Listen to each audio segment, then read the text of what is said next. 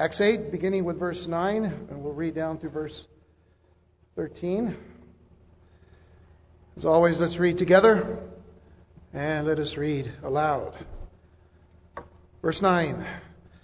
But there was a certain man called Simon, who previously practiced sorcery in the city, and astonished the people of Samaria, claiming that he was someone great, to whom they all gave heed, from the least to the greatest, saying, This man is the great power of God. And they heeded him because he had astonished them with his sorceries for a long time. But when they believed Philip, as he preached the things concerning the kingdom of God and the name of Jesus Christ, both men and women were baptized. Then Simon himself also believed. And when he was baptized, he continued with Philip and was amazed, seeing the miracles and signs which were done. Would you join me in a word of prayer? Father, we thank you and bless you for this day. We ask, Father, that you would bless and anoint us with your Holy Spirit. May we, Father, come to a greater understanding of your word, and especially, Lord, this passage of Scripture today. We ask you that you would help us to rightly divide it, so that everything that is said and done to this, with this particular passage and this particular study, Lord God, would be to your honor and glory, that we will speak your truth and know your truth and grow in your truth and your love, your grace, and in all the things pertaining to your kingdom. Father, we ask that you would open our eyes, Lord, not only in this place, but everywhere we go, to that which is true and to that which is false, that we may always discern, Lord, your truth. We ask this in Jesus' name. Amen and amen. You all may be seated.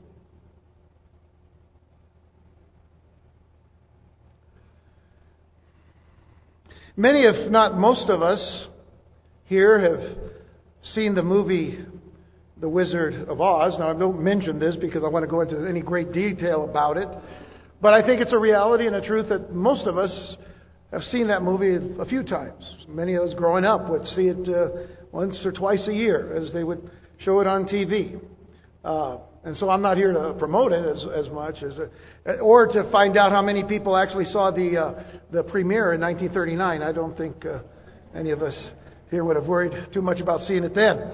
But I've always liked a line from that movie, though, that is said when that person speaking as the wizard is exposed by Toto the dog, who pulls back the screen, the dog does, pulls back the screen where this person was manipulating the picture and the sound, and he realizes that he's being seen, and he says, pay no attention to the man behind the curtain. Pay no attention to the man behind the curtain. Well, that line seems to always remind me of this person in our text named Simon the sorcerer. Just as the wizard the Wizard of Oz had mesmerized and astonished the people of Oz with his sorceries, with his sleight of hand, with all of his manipulation, Simon, as our text describes, had from the least to the greatest heeding him and calling him the great power of God, much like they all said of that great and mighty Oz. The gospel of Jesus Christ had now come to Samaria through the table server Philip, who preached the word of God and gave evidence of God's power by performing miracles. We saw in verse 8 that because of this happening, because of what was taking place, and because of what Philip was doing, that joy had come. Great joy was in that particular city in Samaria. But the first word in verse 9 seems to spoil the whole picture. It's the word but. Everything was going so well, but. You oftentimes heard that, haven't you? Where people talk about, some very uplifting things. Well, this is happening, that's happening, it's all good, but there's a little problem, or there's a dilemma. And that's how that word is to be seen here in verse 9.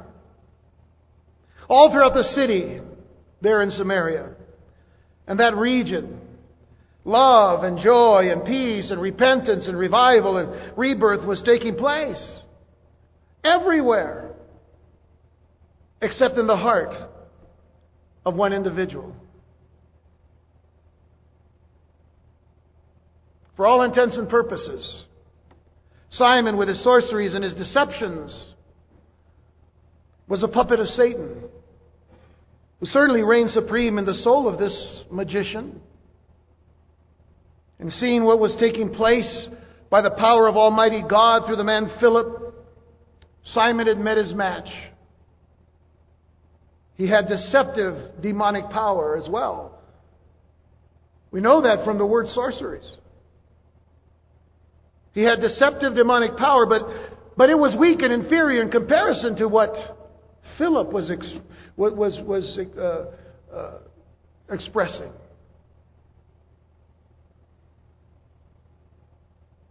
You know, there is a fundamental principle in God's Word that wherever God distributes, wherever He sows and wherever He plants His people, who we call true believers in Jesus Christ, wherever God sows His people, the enemy will sooner or later sow his own counterfeits. It happened then. It happens now. Jesus told a parable in Matthew 13, verses 24 through 30, where it says there, another parable He put forth to them, saying, the kingdom of heaven is like a man who sowed good seed in his field. But while men slept, his enemy came and sowed tares among the wheat and went his way. But when the grain had sprouted and produced a crop, then the tares also appeared. So the servant of the owner came and said to him, Sir, do you not sow good seed, or did you not sow good seed in your field? How then does it have tares? He said to them, An enemy has done this. The servant said to him, Do you want us then to go and gather them up? But he said, No. Lest while you gather up the tares, you also uproot the wheat with them. Let both grow together until the harvest. And at the time of harvest, I will say to the reapers, First gather together the tares and bind them in bundles to burn them, but gather the wheat into my barn. Now, the disciples wanted to get a little bit of an understanding of this particular parable, and so they asked Jesus about that, and He answered them in verse 37. And He said to them, He who sows the good seed is the Son of Man. The field is the world. The good seeds are the sons of the kingdom, but the tares are the sons of the wicked one. The enemy who sowed them is the devil.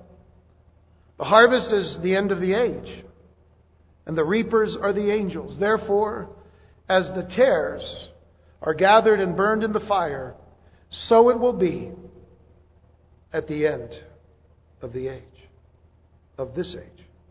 So consider then that Jesus was quite familiar, quite aware of the work of the enemy in sowing counterfeits. It happened during John the Baptist's ministry. It happened with Jesus as well. And we would think outside of maybe the religious circle that Jesus was familiar with or around. But listen to this in Matthew 23, verse 15.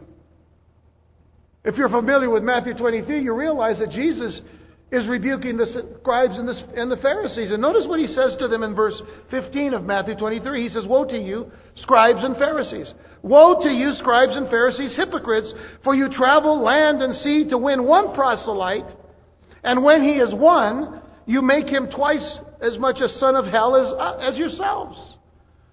Now what is He saying about the scribes and Pharisees' religion?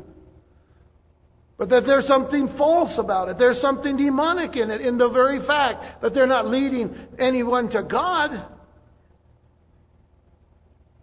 And that's a very strong statement. We know what Jesus said to a bunch of people, scribes and Pharisees present, when He said in John 8:44, You are of your father the devil, and the desires of your father you want to do. He was a murderer from the beginning and does not stand in the truth, because there is no truth in him. When he speaks a lie, he speaks from his own resources, for he is a liar and the father of it. Even to that religious position,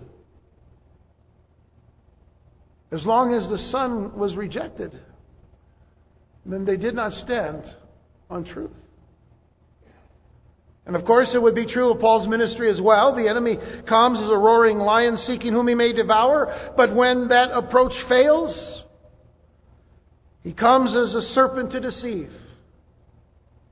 Isn't that interesting? He comes to devour, but if he can't devour, he then deceives. It's been his MO as long as he's been around. Satan's tool here in our text is this person named Simon. It is interesting that Satan, at one time, because it was his desire to destroy the church, it's just interesting that Satan tried money to stop the church in the case of Ananias and Sapphira. And then Satan tried murder to stop the church in the case of Stephen. But with Simon, he tried mimicry. He went from money to murder.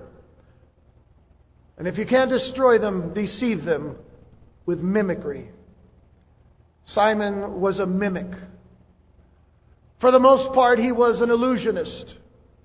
For the most part, he was one who practiced sleight of hand. But that along with what else? Sorceries. A deadly, wicked combination. And take a look, if you will, at verse 9 for a moment to consider Simon's motives. But there was a certain man called Simon who previously practiced sorcery in the city and astonished the people of Samaria, claiming that he was someone great. He was promoting himself, of course. He was promoting everything that he did as a sorcerer, as a magician.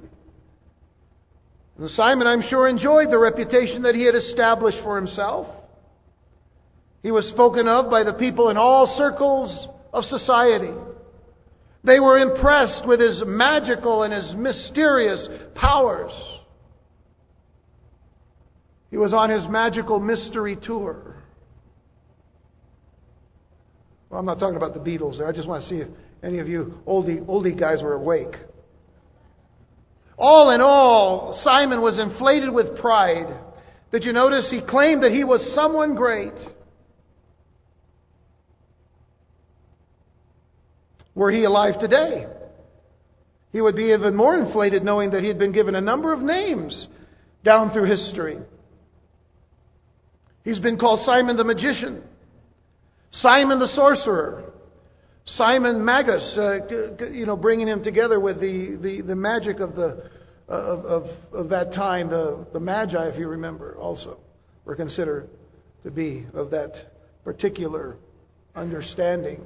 Simon Magus, Simon of Gitta, Gitta being the city that they believed that Philip had preached the gospel in Samaria, that he was from that city. Simon had a lot of names, just to name a few we've given him. But he was not just an illusionist, but he was also a conduit of demonic activity, a conduit for demonic activity. He was a puppet, as I said before, of Satan, which is why he was so popular. He did things that amazed the crowds, that opened their eyes, and they said, "Oh, wonder of wonders, look at what this man can do with dark powers." Isn't that what people are kind of always looking for? They're always in wonder and amazement of illusionists. And they try, of course, the illusionists to make it seem like, whoa, listen, it's power. Is that what it is? Putting those two things together, you can deceive a lot of people. You can put the wool over a lot of people's eyes that way.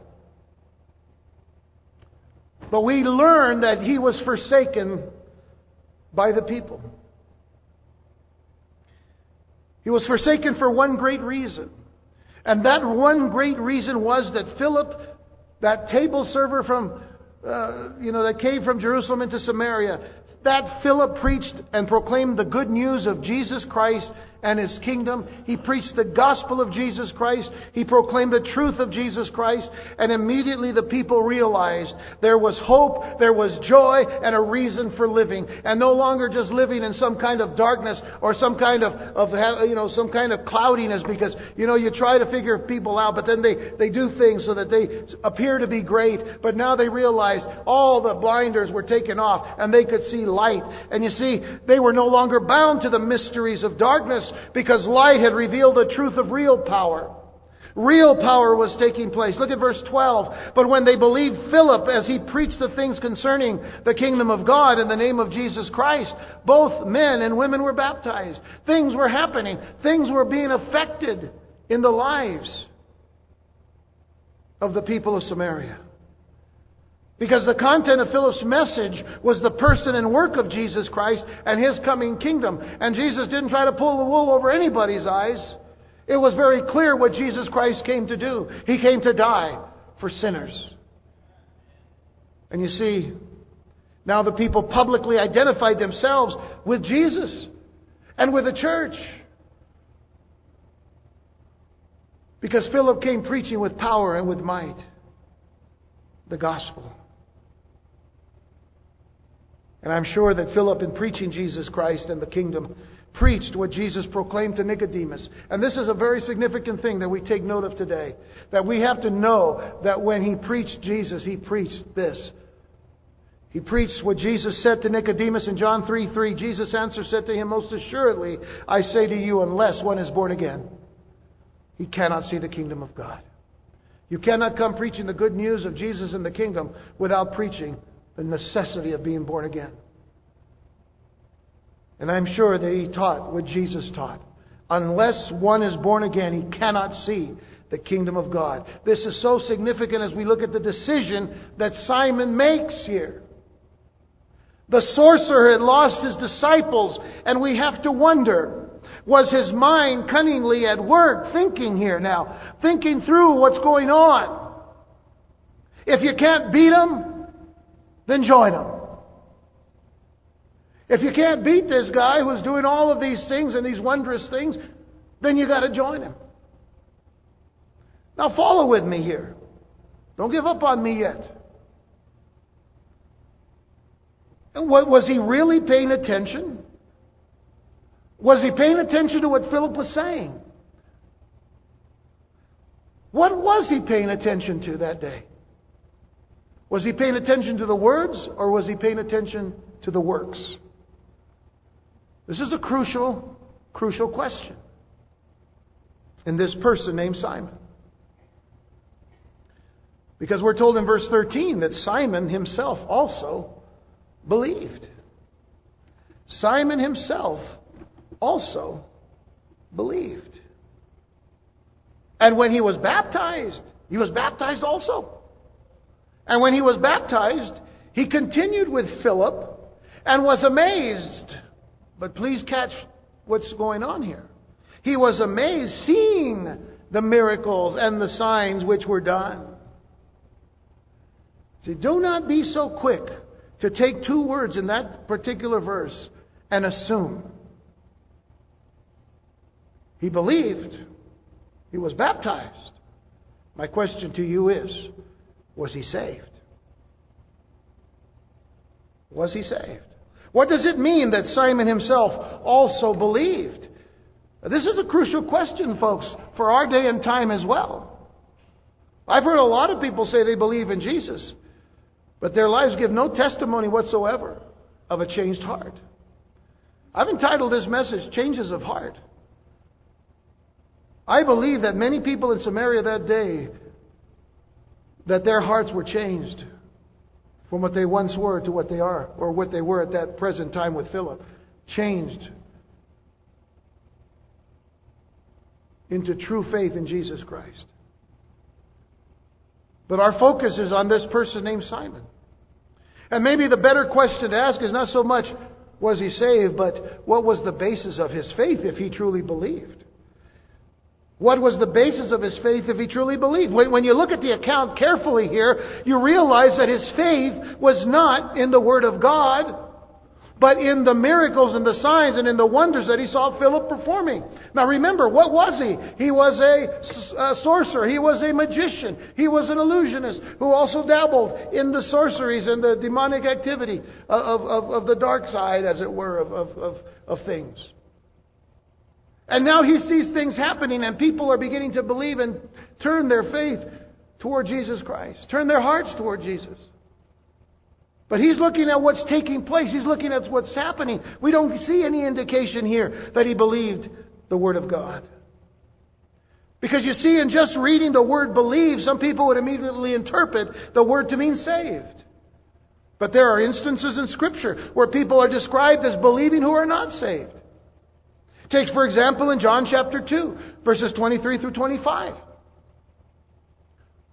There it says, now when Jesus was in Jerusalem at the Passover, during the feast, many believed in His name, it says. Do you see that? Many believed in His name when they saw the signs which He did. But notice that it says that they believed because they saw the signs. Later on, we're going to find out that people were believing in Jesus because of this great and wonderful miracle of feeding 5,000 men and their families with just a little boy's lunch.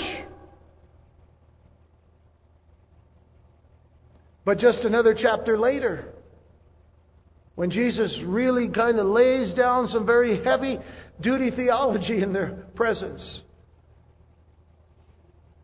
and talks about the people needing to eat of His flesh and drink of His blood, but they began to walk away. And the only ones that were left were the disciples, the apostles. And He asked them, are you going to leave also?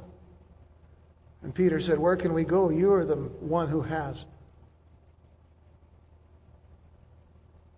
the truth, the word of eternal life. You are the one who has life. These people believed in His name when they saw the signs which He did. But Jesus, notice, did not commit Himself to them because He knew all men. You see, it's one thing to say you believe, but do you truly know? And does He know you? It had no need that anyone should testify of man, for He knew what was in man. See? Isn't that interesting?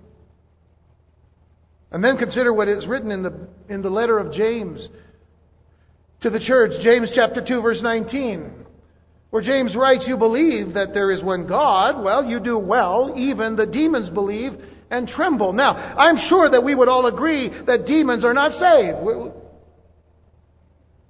Well, okay. I think we'd all agree that demons are not saved. Yet it is clear that they believe. James says that. You believe that there is one God. You do well. Even the demons believe and they tremble. They have a fear, not so much a fear like we're to have of reverence toward God. Their fear is one of terror. They believe and they tremble. You know, that even astonishes me that the demons will tremble at God, but some people who call themselves Christians will not tremble at God. Isn't it written to us that we are to fear the Lord? To reverence Him, to respect Him, to honor Him with awe as one who is great and mighty above all things. But some Christians act as if He's just our buddy.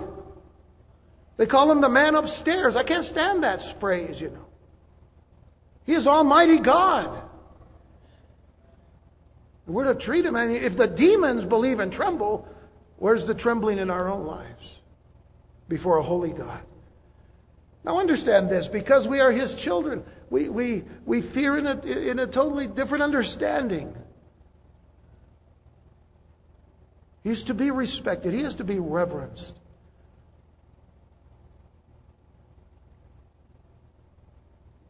But it says a lot about people who say they believe. And this is what James is getting at. You believe there's one God? Well, you do well. That's good. But you only come up to the level of assent, mental assent here, see? Mental assent with the demons, because they believe also, but they tremble. What about you? Is there another level of belief? You know, it has oftentimes been said that a person can miss heaven by 18 inches. A person can miss heaven by 18 inches. The distance between here and here. Well, wherever it is. I don't have an 18-inch ruler, so I'd have to cut one to make sure it's true, you know. Maybe it's 17 inches. But you understand the point. That many people can miss heaven by 18 inches. The distance between the mind and the heart. Why? Because they can believe intellectually. Some people actually do. They can believe intellectually, academically. They can affirm theology mentally. But if there is not faith in the heart, they are no better than the demons in hell. And that's what James said. You believe there's one God. Well, you do well. Even the demons believe, and they tremble. So you're no better than the demons in hell if you believe up here, but you don't believe in your heart. Simon believed. Simon was baptized. Possibly, even deceiving Philip. Because he was baptized. But more importantly, Simon deceived himself. Simon deceived himself simply because of this. He coveted the miracles instead of the Master. He coveted the signs, but not the Savior. He coveted the miracles instead of the Master. He coveted the signs, but not the Savior. Was this just another celebrity getting saved to add a testimony to his resume? Now, I know that there have been some celebrities, whatever, whether it's in the entertainment field or sports field or whatever, people who are in the limelight in something, that they actually do come to Christ. And some become good witnesses of Jesus. They have to get away from what's been binding them to the world, and they just start anew. But too many others, for too long, have sought just to have that kind of a testimony. But we oftentimes wonder when they continue on in their lifestyles and stuff, whether they truly have come to know Christ. Simon was a celebrity. Did you read back there in verses 10 and 11? All the people in Samaria gave heed, from the least to the greatest, saying, "This man is the great power of God." And they heeded him because he had astonished them with his sorceries for a long time. He was a superstar. He was a superstar. But he was deceived. And he deceived. Paul says in 2 Timothy chapter 3:13, he says, "But evil men and impostors will grow worse and worse, deceiving and being deceived." Deceiving and being deceived. Evil men and impostors grow worse and worse. They not only deceive, but they're being deceived. Thinking that they're right on. That they're just finding a new level of truth. Simon just thinks he's finding a new level of truth here so that he can obtain this power, you see. James, going back to James again, but in James 1 verses 21 and 22, he says, "Therefore lay aside all filthiness and overflow of wickedness, and receive with meekness the implanted word, which is able to save your souls. But be doers of the word and not hearers only, deceiving yourselves." See, we're seeing this is missing from the story of Simon here. This very thing, an implanted word to save his soul, being a doer of the word. Was that what he was? No. We don't see evidence of that here. Because while Simon was hanging around trying to discover the secret of Philip's power, that is what we can see in this particular passage. While he's doing this, something else is happening. To bring all of this to light, something else is happening. Peter and John were making their way to Samaria in response to the news. News had gotten back from Samaria to Jerusalem. There's a revival going on in Samaria. Philip has been preaching the gospel. People are coming to Jesus. People's lives are being changed. Their hearts are being changed. And he's going about touching people's hearts and lives, but they're also getting saved and they're getting delivered from things. You need to come and see. Now remember, we said last time the apostles did not leave Jerusalem. But notice verse 14, it says, "Now when the apostles who were at Jerusalem heard that Samaria had received the word of God," and again the emphasis on the word of God. Do you see that? It doesn't say that Samaria had received the miracles of God or the signs and wonders. It says they received the word of God. That's significant here. They sent Peter and John to them, who when they had come down, prayed for them that they might receive the Holy Spirit. For as yet he had fallen upon none of them. They had only been baptized in the name of the Lord Jesus. Then they laid hands on them, and they received the Holy Spirit. So we see confirmation then of their salvation, confirmation of their conversion, confirmation of the change of heart in their lives. Because as the apostles come to them, they pray for them to receive the Holy Spirit. And they do. Now, there's a couple of things that we need to note here. First of all, Peter and John were sent to Samaria. I really think this is important for you to understand.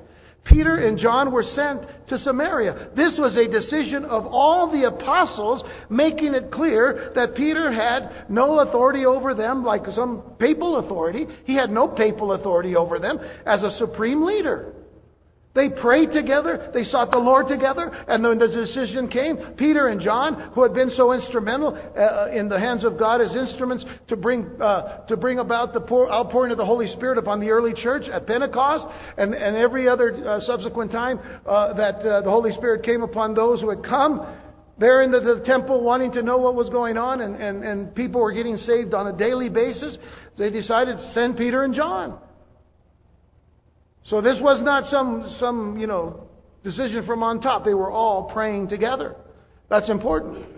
The second thing to note is that while the Samaritans were born again and baptized, they had not yet received the empowerment of the gift of the Holy Spirit.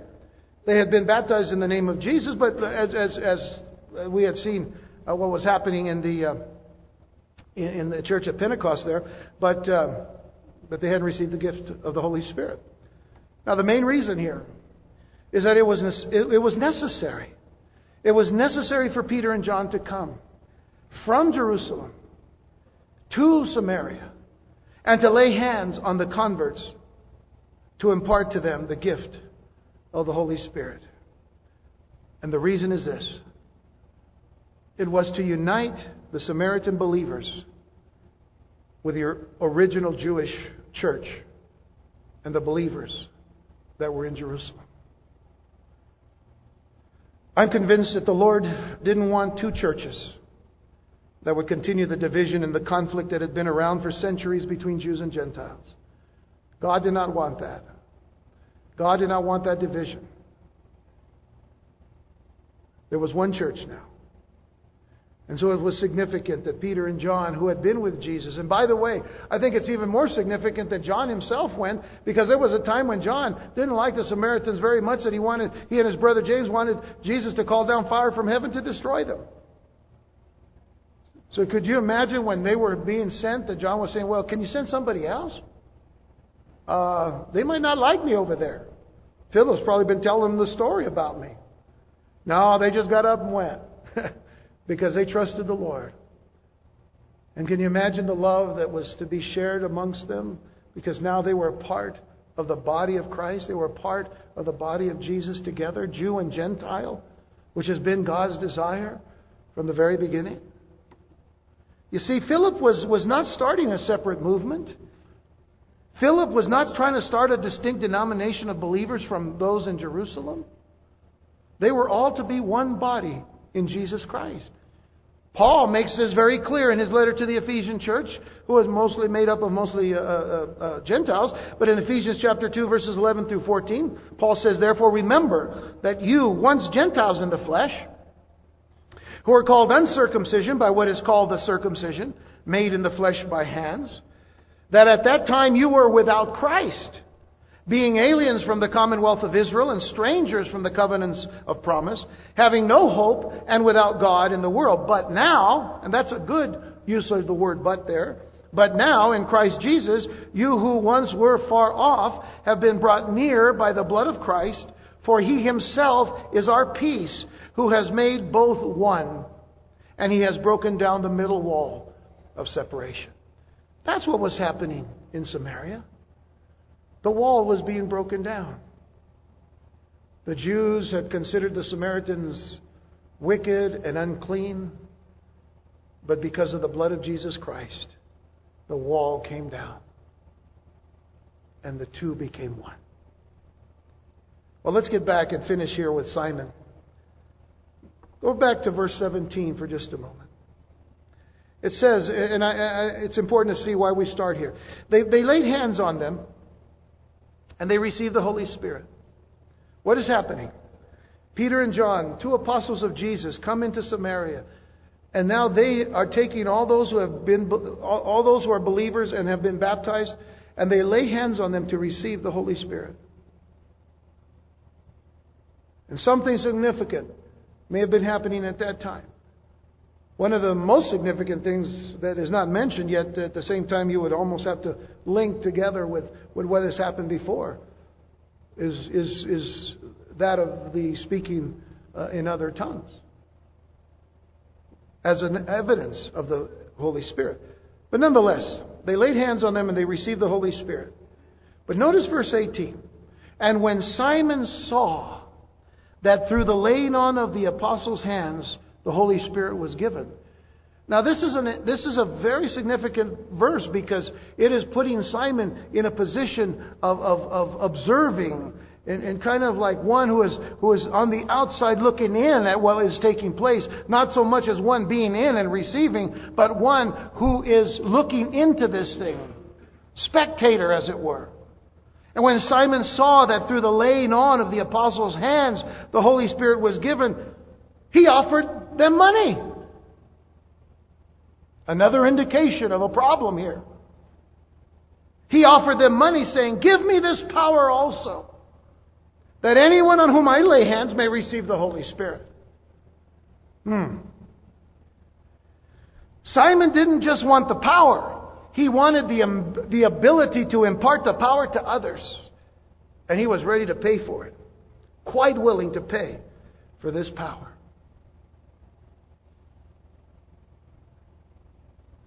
You know, the Bible says we're not to judge one another, but we are to judge fruit. Please make that very clear in your understanding of what it means to judge and not judge. The Bible tells us we need to judge fruit. We need to discern between truth and the false. And what do we see here? Somebody offers money for power. Is he a changed heart? It is from this very passage that we read here that we get an interesting word to add to our vocabulary. You'll find it in every dictionary. It's the word simony. Simony. S-I-M-O-N-Y. Simony. The definition of simony is this: the buying and selling of church offices or privileges. The buying and selling of church offices or privileges is called simony. Just add a Y to the end of Simon. And then ask the question, why? Why? Why did he do that?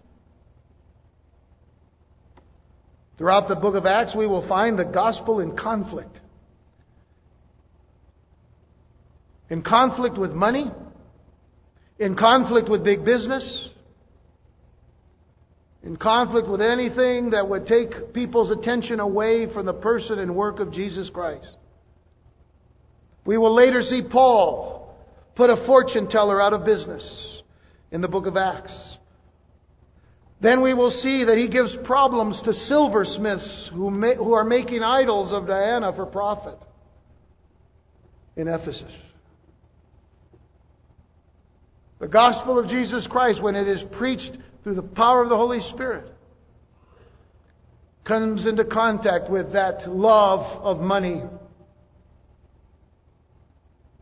Paul said that the love of money is the root of all kinds of evil. Brings us to another important principle.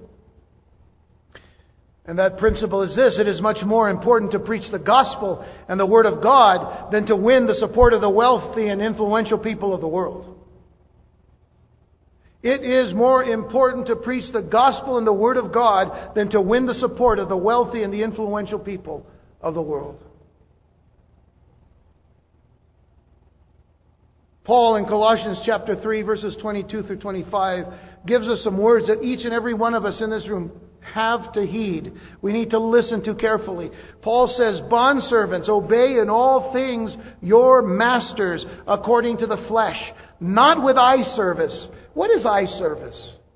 It is that you serve to be seen. You do things to be seen of men. So he says, do not do things to be seen of men, not with eye service as men pleasers, but in sincerity of heart, fearing God. And whatever you do, do it heartily as to the Lord and not to men, knowing that from the Lord you will receive the reward of the inheritance.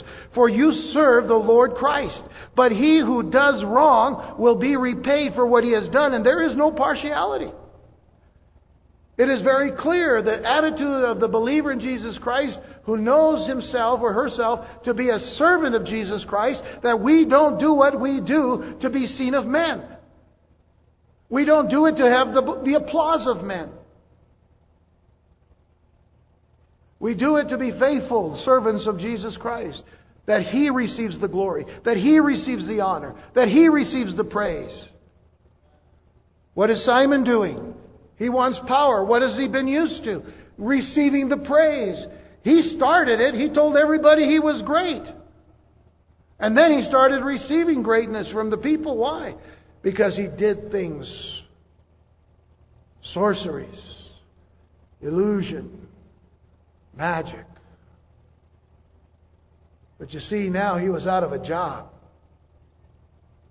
Because the people looked to Jesus. And they saw the true power of God.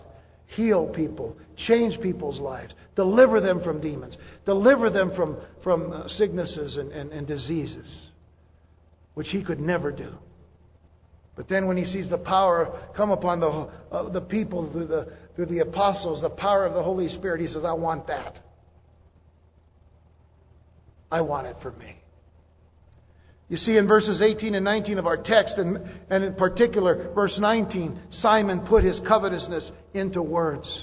He wanted to buy and to sell the Holy Spirit of God as if he were a commodity on the market. He's not a thing, he is a person. He's the third person of the Trinity. He is God, the Holy Spirit. And he wanted to sell him and trade him and buy him. To Simon, you see, the power of the Holy Spirit was just a superior sorcery from which he could profit and gain.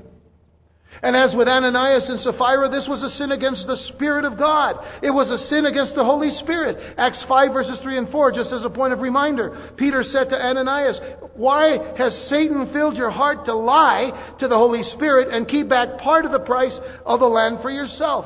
While it remained, was it not your own?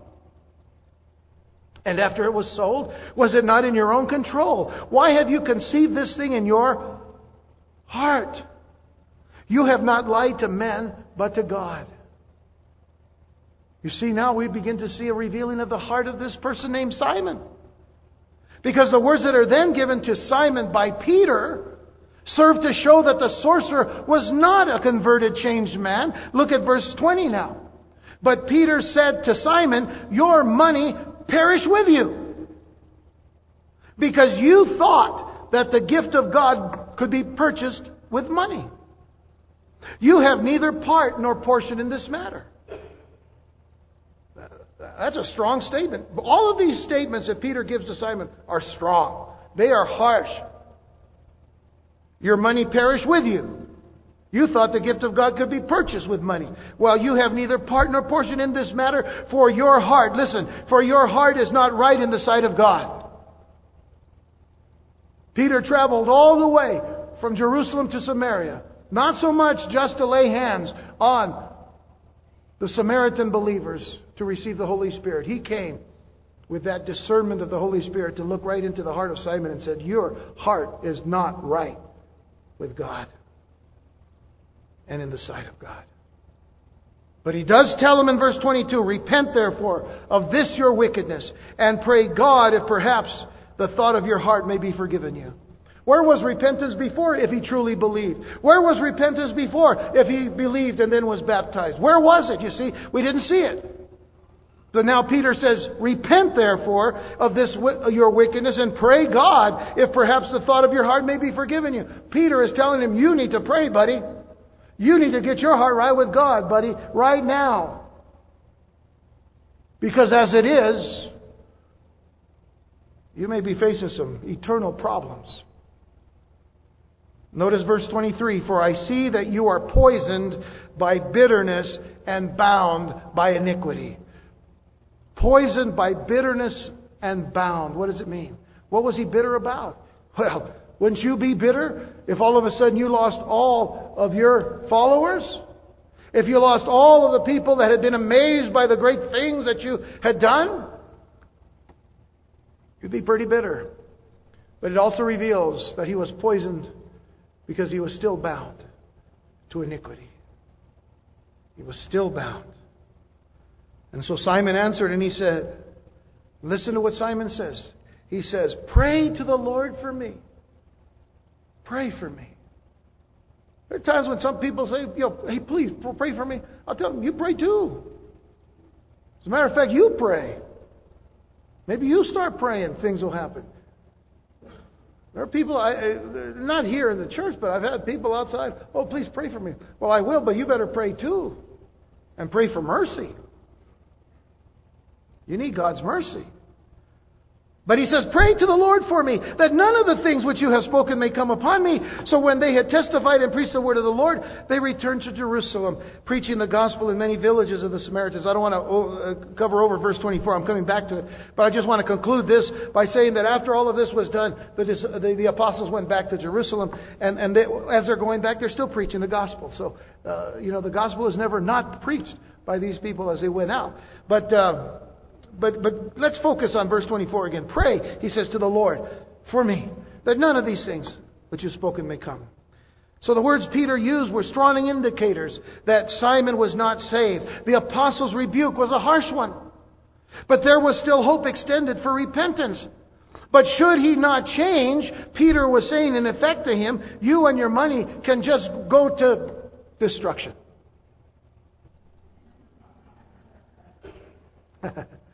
You and your money can go to destruction.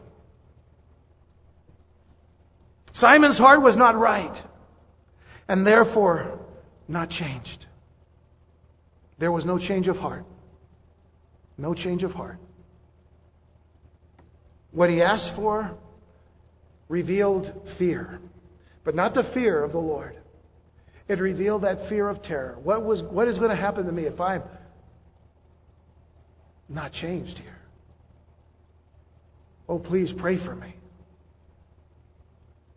The question to ask is, was it a godly fear that would have led to repentance? You see, he said, pray to the Lord for me that none of these things which you've spoken may come upon me. His response was not encouraging at all. He was more concerned about avoiding judgment than getting right with God. Folks, that's a problem today. Even today in the church.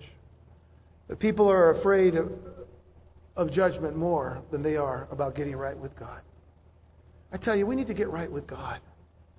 Let's start there.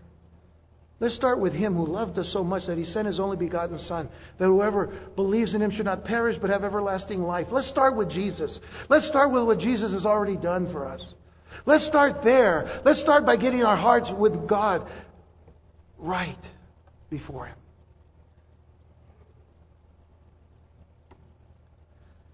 Had he been genuinely convicted, had Simon been genuinely convicted of his sin, he wouldn't have asked Peter for prayer. He would have been praying for himself, and that praying for mercy.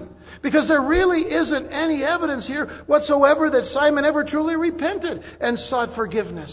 There was no true fear of the Lord. In other words, What is the true fear of the Lord? Psalm 111 verse 10 says, the fear of the Lord is the beginning of wisdom. A good understanding have all those who do His commandments. His praise endures forever. That's the fear of the Lord. In Proverbs 1 verse 7 it says, the fear of the Lord is the beginning of knowledge, but fools despise wisdom and instruction. Did Simon ever respond to the Word of God? No, he was only looking at the works. Proverbs 8 verse 13 says, the fear of the Lord is to hate evil. Pride and arrogance and the evil way and the perverse mouth I hate. Now, we're given every indication that there were 3 things of that list of 4 here in Proverbs 8:13 that were attached to Simon, but he probably also had a perverse mouth too. It just doesn't seem like he said anything perverse at the time. But the fear of the Lord is to hate evil. Pride and arrogance and the evil way and the perverse mouth I hate. Listen, here's the question to ask before we leave today. How close can a person come to salvation and still not be converted? 18 inches? Simon appeared to have more of a change of mind and method than a true change of heart. He was ready to change his mind about things. So, well, if you can't beat them, join them. But now if I join them, I want the kind of power they have. But it wasn't to serve the Lord, it was to serve himself. Early church tradition, and this is important for us to understand if you do a little study about this Simon. Early church tradition says that Simon went off the deep end, becoming a dangerous and a divisive false teacher among the early Christians, eventually making his way to Rome, and there going insane and burying himself alive, trying to emulate the resurrection of Jesus, promising to rise on the 3rd day. So Simon Magus probably could have changed his name to Simon Maggots, because I don't think he would have ever come out of that particular burial alive. Now there are a lot of myths about Simon too. All of that we don't need to go into. But the point is that there are a lot of people that think that possibly he might have gotten saved just because it says he believed. But then again, even the demons believe. But they tremble. There are many today who give a verbal profession of Jesus Christ and even get baptized with others, but is their salvation real? Is it real? You know, the Scriptures tell us that we need to examine ourselves to see that we're in the faith. That is a Scripture given to the church, that everybody in the body of Christ needs to examine themselves all the time to see that we're in the faith. Check ourselves out to see that we're walking in the Spirit and not according to the flesh. Are you examining yourself by the Word of God? See, there's a difference between making a profession and making a confession. A lot of people can profess, but confession involves the mouth and the heart. And folks, in John chapter 1, verses 11 through 13, that's the first step. Are you born again of the Spirit of God? In John chapter 1, verses 11 through 13, it says, He came to His own. Jesus came to His own, and His own did not receive Him. But as many as received Him, to them He gave the right to become the children of God, to those who believe in His name. But notice this, who were born not of blood, nor of the will of the flesh, nor of the will of man, but of God. That is being born again of the Spirit of God. Are you born again? Has your life been so changed that you are now a new creature in Christ? The old has passed away. Behold, all things have become new. Are there new things in your life now that you don't do that you do now that you didn't do before, and you're not doing the things before because you're doing these new things now because you love Jesus and you want to honor Him by your life? Being born again by the Spirit of God is important. And then lastly, Paul in Romans chapter 10, verses 9 and 10 says that if you confess with your mouth the Lord Jesus and believe in your heart, notice, believe in your heart that God has raised Him from the dead, you will be saved. That is a confident statement there. For with the heart one believes unto righteousness, and with the mouth confession is made unto salvation. And as I said before, not too long ago, you cannot separate salvation from righteousness in the Scriptures. These things we do not see evident in the life of Simon the sorcerer. Are you examining yourself to see that you're in the faith?